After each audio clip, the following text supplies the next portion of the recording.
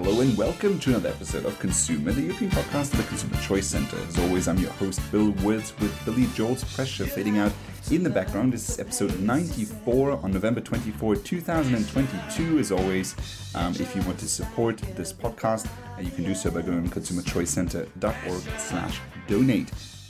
Much appreciated. You can do that in fiat or in cryptocurrency if you so choose.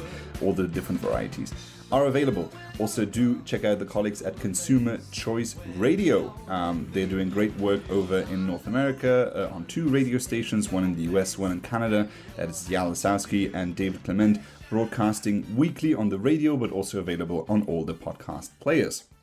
This week, I'll be chatting to Emil Panzaru. He's the research manager at the Consumer Choice Center. We talk about the Sharing Economy Index 2022. Very interesting results there. And chatting about the sharing economy in general. Very interesting to learn more about our index, which you can find on the research page on consumerchoicecenter.org. Also, we'll be briefly talking about the Energy Charter with the exit of Luxembourg and France of that agreement. And also, Malta legalizes cannabis, but some people are not very happy. So let's get started. So the Energy Charter Treaty is a treaty that dates back to the 1990s and was initially established in order to protect energy companies from essentially their fears that they might be nationalized by a return of a collectivist socialist style system. And that applied for a very long time, and it allowed also for companies to sue governments based on a loss of potential revenue due to regulation. Now, initially, those rules were implemented to essentially to not allow a return to a more authoritarian style system where the economic incentives are not given. And so all the countries, the signatory countries, and there's over 20 of them in Europe, did that to protect the interests of those companies so that there could be economic development in that area. Now, Luxembourg and France have now exited that treaty, which basically is the signal they're trying to say these companies can sue us for damages if environmental regulation undermines their bottom line. And that is not right because we need climate action. Now, it's notable, though, that both Luxembourg and France will still continue to be liable for about 20 years, even after exiting the treaty. That has been contested now. They're trying to contest this in court. We'll see how it goes. It's probably going to be a quite lengthy process. It's also going to be interesting to see which countries are also going to follow suit, which countries are going to join France and Luxembourg in this move. Now that Macron has kicked off the domino, it seems to be that more countries will probably join him. However, I think what is important to say here is that in the same sense, we have sort of this unpredictability of countries now, even more so than we had after the fall of the Berlin Wall. With the end of communism, you had some sort of an understanding on the side of those recently from countries released from Soviet control and collectivism, that they wanted economic development anyway. So ultimately, the Energy Charter Treaty was not as necessary as some people thought. But now it seems all the more relevant now that regulatory regimes change as fast as somebody needs to make some promises in COP. And then, companies have really no way of trying to predict what the rules for the next year will be or what the taxes will be. Government is very unpredictable, and expecting a company to operate with regular cash flow in that sort of environment is not very reasonable. So now, if countries do think that they can exit this treaty and not notice any of the consequences of that, I mean, we just had, Uniper that went bankrupt in Germany because of the high energy prices. Energy companies are still very important to get your energy from A to B, to extract energy resources. We need more of that now. So trying to hurt energy companies now that we geopolitically just cannot afford it if we want to get out of the grip of the Russian state, of our dependence on energy, is not really the right time to do it. And next up we have Malta is legalizing cannabis, but not everybody is happy. So Malta has decided to legalize cannabis and the reasons are good. Here's the BBC. The answer, at least for lawmakers in Malta, seems to be the former rather than the latter. They have voted to legalise the drug, allowing adults to carry up to 7 grams and grow up to 4 plants at home. We have put an end to the criminalization of people who are not criminals. Secondly, we are going to curb drug trafficking, cannabis trafficking, by making sure that people who make use of cannabis now have a safe and regularized way from where they can obtain cannabis. Several countries have already legalised cannabis, Canada among them. It allowed recreational use in 2018. All right, it's a good starting point here, but you can tell I am always very skeptical. I've had the experience in Luxembourg, and we've seen it to some extent also happening in other countries that first governments announce a legalization plan and then they backtrack. So I only believe it when it actually has happened. As a reminder, cannabis and other drugs actually are decriminalized in countries such as Portugal or the Czech Republic. They're treated more lightly in many places, including Denmark. And Luxembourg. Now, Luxembourg also wanted to legalize it fully and then backtrack because of EU regulation and international conventions. And then also you have countries that sort of tolerate it. So it's de facto illegal in a place like the Netherlands, but not really. So you can still get busted if you run a cannabis shop. Production is completely illegal. So there's no real professional business model surrounding those countries. Cannabis reform critics say our fears about law being rushed are confirmed. That is what the Times of Malta says, writing about some of the critics of the legalization plans. In a statement issued on Saturday, organizations led by Caritas Malta said there was a growing perception within society that cannabis use was now, quote, free for all. Meanwhile, structures cited in the law intended to regulate its use are conspicuous by their complete absence. The statement comes 10 days after the government unceremoniously sacked Mariella Dimek as head of the Authority for the Responsible Use of Cannabis, ARUC, just 10 months into the job.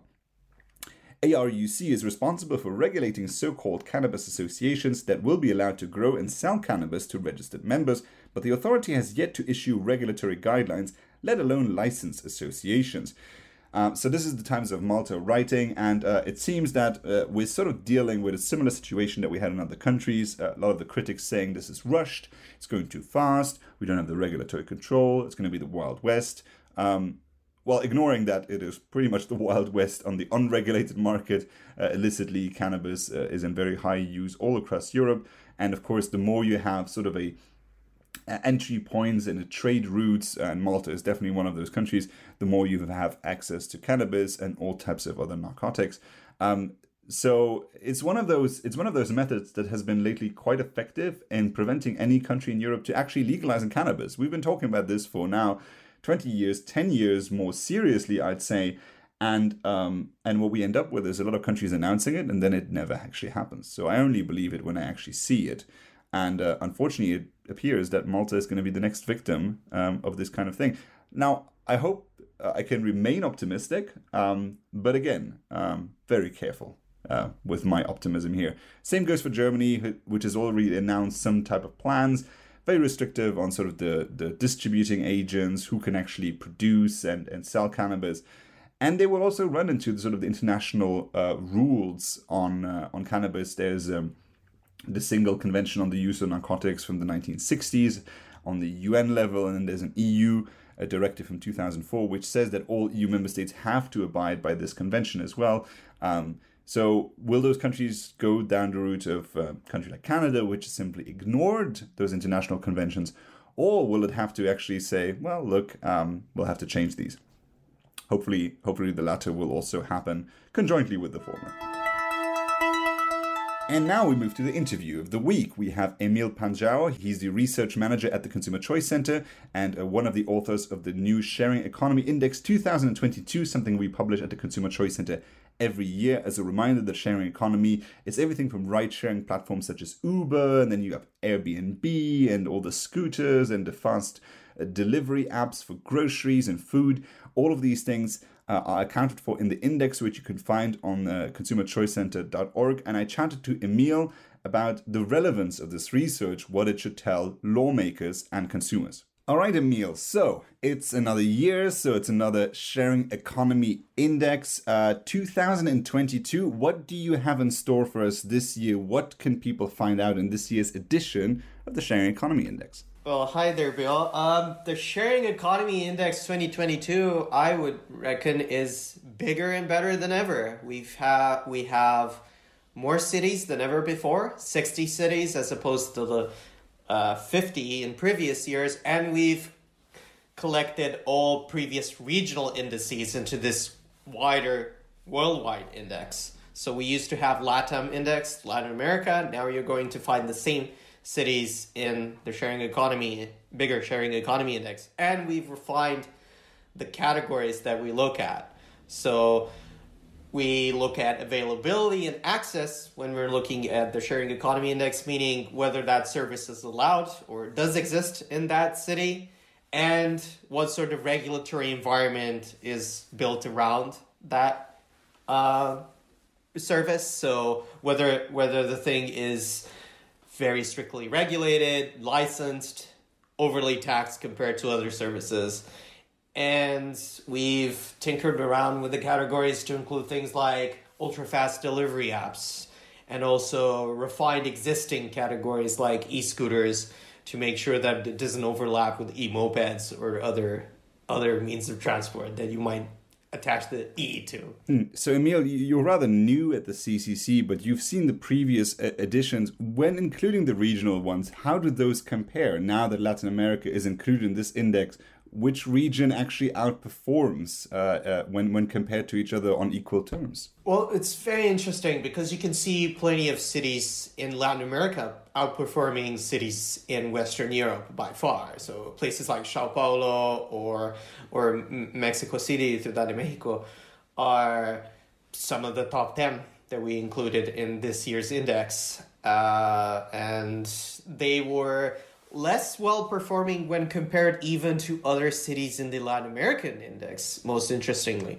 So going forward, we would like to include other places from Chile or Colombia in our index outside of major cities, because we've seen those even outperform these ones.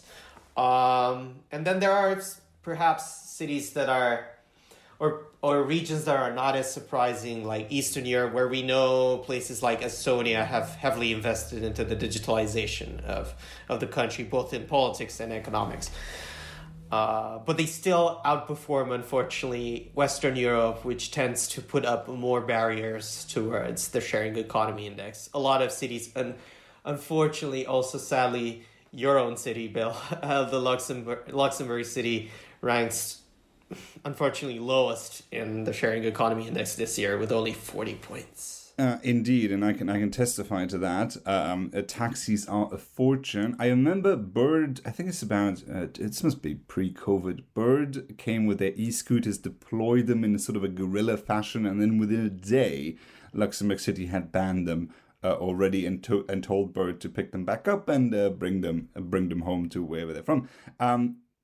So there's a message here for consumers, obviously, to learn more about the cities and availability of services, but it's also a message to policymakers when they look at this index. What message do you want to get across when legislators look at this index? What should their takeaway be? Yes, I think the main takeaway for regulators is that one-size-fits-all regulation for the sharing economy is a really bad idea if you want consumers and actually workers to benefit from this. There are plenty of people in the sharing economy who can't be categorized as employees the way that the PRO Act in the US or the European Commission's recent proposals have suggested, based on fixed criteria of what it means to have a job in terms of health and safety or collective bargaining or things of that sort. They might sound very good on paper, except that if they're implemented for the sharing economy, a lot of people would be out of a job per se, not switch to a standard job. They would have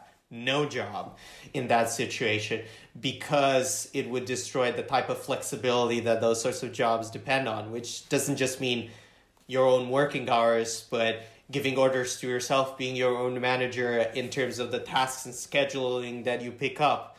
That is outside of this sort of labor framework. So be careful when you think about legislating, and also do not put up barriers to people enjoying these services, because as the index suggests, it makes people's lives a lot more convenient, and it allows for a degree of resilience for people to bounce back even from scenarios like the Russian invasion in Ukraine. Kyiv is one of the best performing cities in our index this year, in spite of everything happening, because they let people organize on their own terms. And it's quite fascinating how adaptable some of these services can be, because they're not just trying to centralize all the services in the company and deciding on how many drivers are needed. These are services where there's flexibilities for drivers, but also all types of services. I know that in previous times we've talked about this, but it would be good for you to also remember, our listeners, the significance of many of these sharing economy services during the pandemic, as we were on full lockdown. Can you just remind listeners on how important it was that those services were available? You don't have to think very far. You can just imagine how the pandemic might have rolled out in the 90s if you're locked down without any Netflix, without any grocery deliveries to your home, without being able to access peer-to-peer services in order to, contract things out. At that point, it would have been impossible, unbearable at that point to sit inside your home and, enjoy a Tamagotchi instead, or... Indeed, would have been a very, very different mindset. Now, as per and you mentioned it to some extent, sort of the labor rules that sometimes do infringe on sharing economy services being available. Is this really just a new versus old kind of economic struggle where sort of the incumbent legacy, and this could be the taxi monopolies, but it can also be all types of other services, try to prevent new services from coming on the market? Well, there is an element here of what economists would call, in fancy terms, transitional gains traps, as in existing companies have heavily invested in things that make them the companies that they are today. For instance, taxis have to pay enormous fees in places like New York's to acquire the rights to be taxi companies. They pay millions of dollars for the very famous now taxi medallions in order to function. So of course these companies don't like it when there's a newcomer who doesn't have to pay all these costs to function. But that's part of what makes the sharing economy a lot more viable than existing companies, and what drives them to benefit consumers. Think about, instead of spending all those millions acquiring those regulations or complying to those sorts of things, that you actually invest them in things that would make things better for consumers. So of course those companies are looking at newcomers and being like, well, I did all this effort, why shouldn't you? Even though that's, as I said, quite economically unproductive and unhelpful for existing consumers. So there is a tendency for some incumbent companies to try and stop this sort of innovation. They have a reason to, and at the same time, there's pressure in terms of how people view companies' work. For instance, they believe that if they're very progressive-minded, that a cooperative among workers would be beneficial for consumers too, but that's not necessarily the case, because a cooperative among workers just means that workers own the company and control aspects of it. It doesn't mean that they benefit consumers. Taxi companies sometimes, a lot of times actually, are cooperatives established on a cooperative basis, for instance, in Romania. But that does make them beneficial for consumers. They can be just as hostile. They only want to benefit workers as owners. And also sometimes I would say it's misdirected anger. I mean, to some extent I can understand a taxi driver who's on a freelance basis and who had to pay his or her own medallion at a very high price, and then really has to drive all year to try and get at least sort of the return on what they had to pay for the license or whatever you want to call it. But then it's not Uber's fault that system exists. You should create a level playing field and put people on equal footing there. If the taxi medallion is too expensive, that doesn't put Uber in the wrong. It's the taxi medallion system that's in the wrong, and we need to change that. Precisely. Now, what is also very interesting is when the sharing economy started off with companies such as Uber, it was pretty much just Uber operating. But since then, we've had quite some movement in that field. It's not just one company anymore. Can you? Because I mean, you've researched this quite thoroughly for this index. Can you talk to sort of the diversity of different companies and operators, and that don't operate all in the exact same way, don't have all the same look, not all the same services? What can you tell us there? Yeah, so we have, including in places like my own hometown, Bolt as an alternative to Uber. But we also have very specific local companies offering professional car sharing services. For instance, one case in Greece involved only electric vehicles. So they can be oriented towards very environmentally friendly or whatever specific goal you might have in mind as a company. There are also cases where it looked like it was a sharing economy service, but it doesn't actually work as a peer-to-peer service. So one of my colleagues, Anna, who co-wrote the report and the index, mentioned her own experience in Turkey with the local taxi companies using Uber's platform as a proxy for their own services, but it only looked like a sharing economy service. So we get new innovations, competitors, but we also sometimes get false messaging or mixed messaging. Let's call it, not false, because they are operating on a legal basis, but they're not operating on a sharing economy basis. Right, and for those listeners who are traveling to Turkey, I can confirm this. This is similar to the model that has been established in Germany. So you call an Uber, but you end up getting a taxi, and so the taxi still operates on a meter. And what you saw on your estimate on your screen isn't what you're paying. Isn't necessarily what you're paying. I do recommend for those visiting Turkey to take a screenshot of the estimate, because drivers have a tendency of putting whatever in the final amount that you're supposed to pay, and you can take recourse. And I think that's also another one of these things where, in the old system where you just had a taxi company, you calling the local taxi company and complaining about your fare doesn't do an awful lot. With Uber, I've had quite positive experiences where Uber says, okay, quite disproportionate. They charge you by 10 times more than they should. We're going to adjust your fare. And because you have sort of that recourse as a customer, that does give you the opportunity to correct your fare. So on safety level, you know where you're going. You're a tourist, you don't know exactly where you're at. A lot of these services have improved on that. But I also do see that taxi companies are adapting. I see taxi companies now also starting their own apps, which aren't too bad. So it seems that the sharing economy not only has an advantage for consumers, but it also does help legacy industries understand that there's some technological innovation that they do need to get, that they do need to join. So I think it's quite interesting. I mean, that is the upside for everyone about having a free system where everyone is allowed to engage in innovation, because even existing companies will adapt to new circumstances. They'll provide existing services better than they did before, not just new services that weren't there before.